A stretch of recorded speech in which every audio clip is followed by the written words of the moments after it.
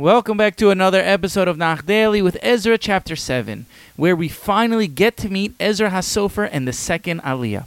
When Koresh had called the Jews to return to Yerushalayim about 23 years earlier, Ezra and his students had remained to continue learning from their Rebbe, Baruch ben Neriah.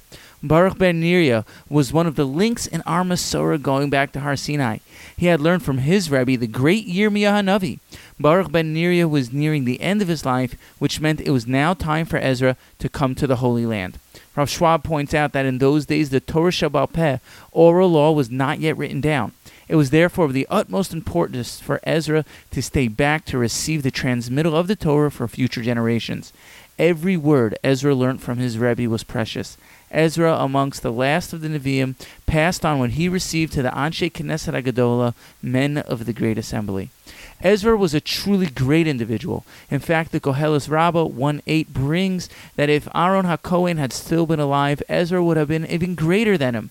In fact, the Ramad Wali brings that there were 17 generations from Aaron HaKohen to Ezra, which is gematria for Tov, good, meaning Ezra was just as good and important as Aaron HaKohen. The Gemara in Sanhedrin 21b alludes to the similarity between Moshe and Ezra, who were both fitting to give the Torah. The Ramad Wali points out that Ezra's name means help, to demonstrate what a big help Ezra was to Am Yisrael. With all that in mind, now we begin the chapter. The parak opens with Ezra's aliyah to Eretz Yisrael. The psukim trace back his illustrious lineage to Aaron HaKohen, again highlighting his greatness. In verse 6, it says that Ezra was Allah meBavel, ascended up to Eretz Yisrael from Bavel, and was a great scribe. Chazal used the word Allah, ascended, to point out its similarity to Moshe, who was Allah up to Har Sinai. Ezra was the giver of the Torah in his generation and set it up for our 2,000 years of exile.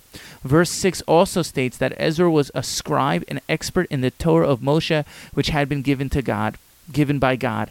Ezra was a sofer par excellence. He was the one who copied the original Sefer Torah written by Moshe Rabbeinu, which is the Sefer Torah from which all others were copied.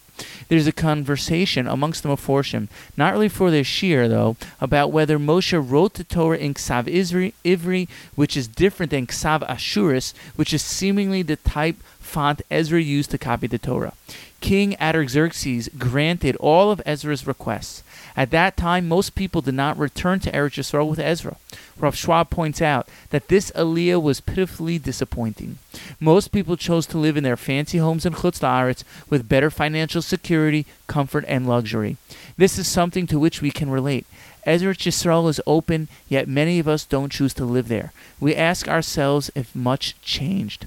Baruch Hashem, Nefesh B'Nefesh recently said that they're expecting 50,000 new Olim this year from America. In this past June 2020, they had close to 1,100 applications, while in June 2019 they had only close to 400 applications. Let us all feel connected to the land and learn from our mistakes of the past. The rest of the chapter records the letter and favorable decree written by the king, which gave the Jews a certain level of autonomy and put power in the hands of Ezra HaSofer.